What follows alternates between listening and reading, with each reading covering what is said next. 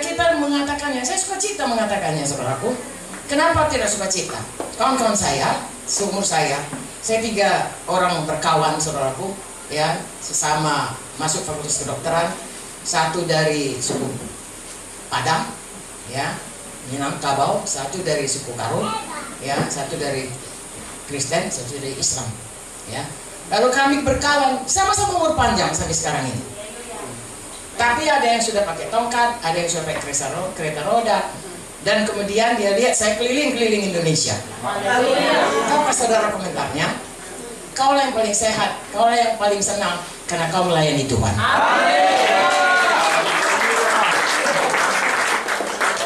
Dulu dia marah kepada saya. Ya, dia bilang, bodoh, kenapa kau tinggalkan? Karena saya meninggalkan pelayanan, masuk terjun full time ke ini. Saya waktu itu sudah dosen senior di Fakultas Kedokteran USU, ya, paling baik. Seminggu sebelum saya keluar, saudaraku, dibuat kuesioner, dibuat di situ siapa dosen paling baik, siapa dosen paling bagus isi kuliahnya, paling baik penyampaiannya, paling bisa dipakai, istilahnya di perifer, di desa-desa. Semua saya yang paling baik. Saya sudah mau keluar ini, tapi saya belum beritahu. Lalu kemudian mereka katakan, ya, masa enggak ya kamu yang paling baik? Saya pikir terima kasih Tuhan.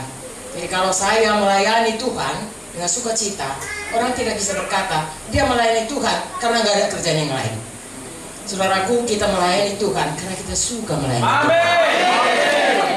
Amin. Amin. Karena kerja Tuhan bukan kerja mocok-mocok. Kerja Tuhan itu karena kita mengasihi Tuhan. Amin.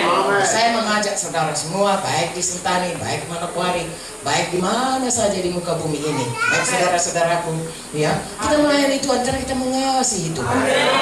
Karena Tuhan lebih dahulu mengasihi kita, lalu kita merasa sangat berbahagia. Tuhan itu lebih dahulu mengasihi kita, lalu kita pun mau mengasihi Dia. Tidak ada terpaksa. Kenapa kita mau melayani jiwa-jiwa? Seperti tadi, kalau saya ditolong, dia pun bisa ditolong. Amin. Nah, Tuhan tidak pernah membedakan. Tuhan sayang sama semua manusia. Kadang-kadang kita tidak mengerti kenapa Tuhan bisa begitu sayang. Itu orang jahat sekali. Tuhan panjang sabar. Haleluya. Jadi saudaraku, tidak cukup waktu malam ini untuk seterusnya bagaimana kita, tapi 3 perkara. Pada waktu Tuhan menciptakan manusia, Dia ciptakan segambar dengan Dia. Dia ciptakan kita berkuasa, dan diciptakan kita untuk berkembang biak. Saudaraku, bersyukurlah Tuhan berikan Tuhan Yesus untuk membebaskan kita dari segala kutuk dosa. Satu waktu kita akan pergi, saudaraku, ke Yerusalem baru. Dan sekarang kita belum sampai ke sana. Mari kita kerjakan sungguh-sungguh. Mari kita sukacita berubah tiap hari. Mari kita sukacita tiap hari menyatakan Tuhan Yesus itu baik, kuasanya ada dalam hidupku. Aku tidak bisa ditindas setan, tetapi Tuhan sudah memberikan aku kuasa hidup menang di bumi ini, mengalahkan tipu daya setan dan hidup mengikut jalan Tuhan. Mari kita bawa orang sebanyak-banyaknya supaya dia kenal kepada Tuhan dan hidup baru dalam Tuhan. Coba saudara, hidup di dunia ini hanya sebentar. Ya, seperti saya katakan tadi, kayaknya baru kemarin ini orang yang berkata kami, saya lulus universitas. Nanti tengah berkata, adikmu lulus universitas Cendrawasih. Ya, tapi sepertinya baru kemarin. Ya, sudah lebih 40 tahun. Saya rasanya baru kemarin, saudaraku, tamat SMA. Ya, masih gadis, 17 tahun saya masuk. Loh, kok sekarang sudah 77 tahun? Sebentar saja.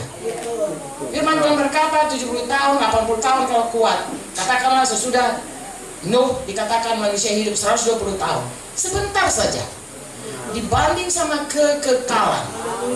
Ribuan tahun, jutaan tahun, miliar tahun, tidak henti-hentinya. Hidup di dunia ini hanya sebentar, setitik saja. Tapi yang setitik itu menentukan bagaimana kita nanti di dalam dunia. Mari kita bersungguh-sungguh hati. Haleluya. Saya dan saudara tidak sering jumpa, ya, tetapi saya percaya saudaraku ada Roh Kudus mengajari kita. Ada firman Tuhan yang hidup, karena Yohanes 1:1 berkata pada mulanya adalah firman. Firman itu bersama-sama dengan Allah, dan firman itu adalah Allah. Dan ayat 14 berkata dia sudah menjelma menjadi manusia hidup di tengah-tengah kita. Saudaraku, Tuhan Yesus adalah firman yang hidup. Alkitab ini adalah firman yang tertulis. Hiduplah saudara seturut selalu dengan firman. Apapun kata orang, dengar sayang, apapun kata orang, kata Tuhan yang betul. Semua orang katakan kita baik, kalau Tuhan berkata kita jahat, jahatnya itu saudara. Karena kita diterangkan mengenai seorang anak muda yang mencari uang, kaya saudaraku, ya, dia berkata, senangkanlah jiwamu, cukup uangmu, mungkin sampai 7 turunan.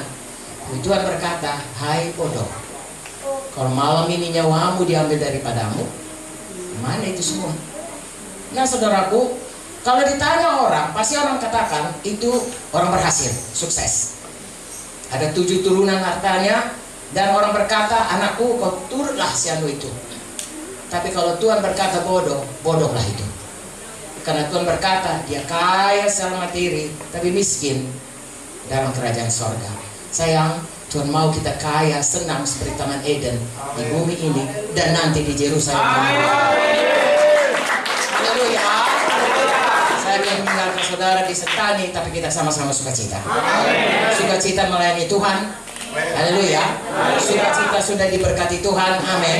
Sudah dibebaskan Tuhan. Amin. Dan punya waktu di bumi ini untuk menyenangkan Tuhan. Haleluya. Adakah saudara diberkati?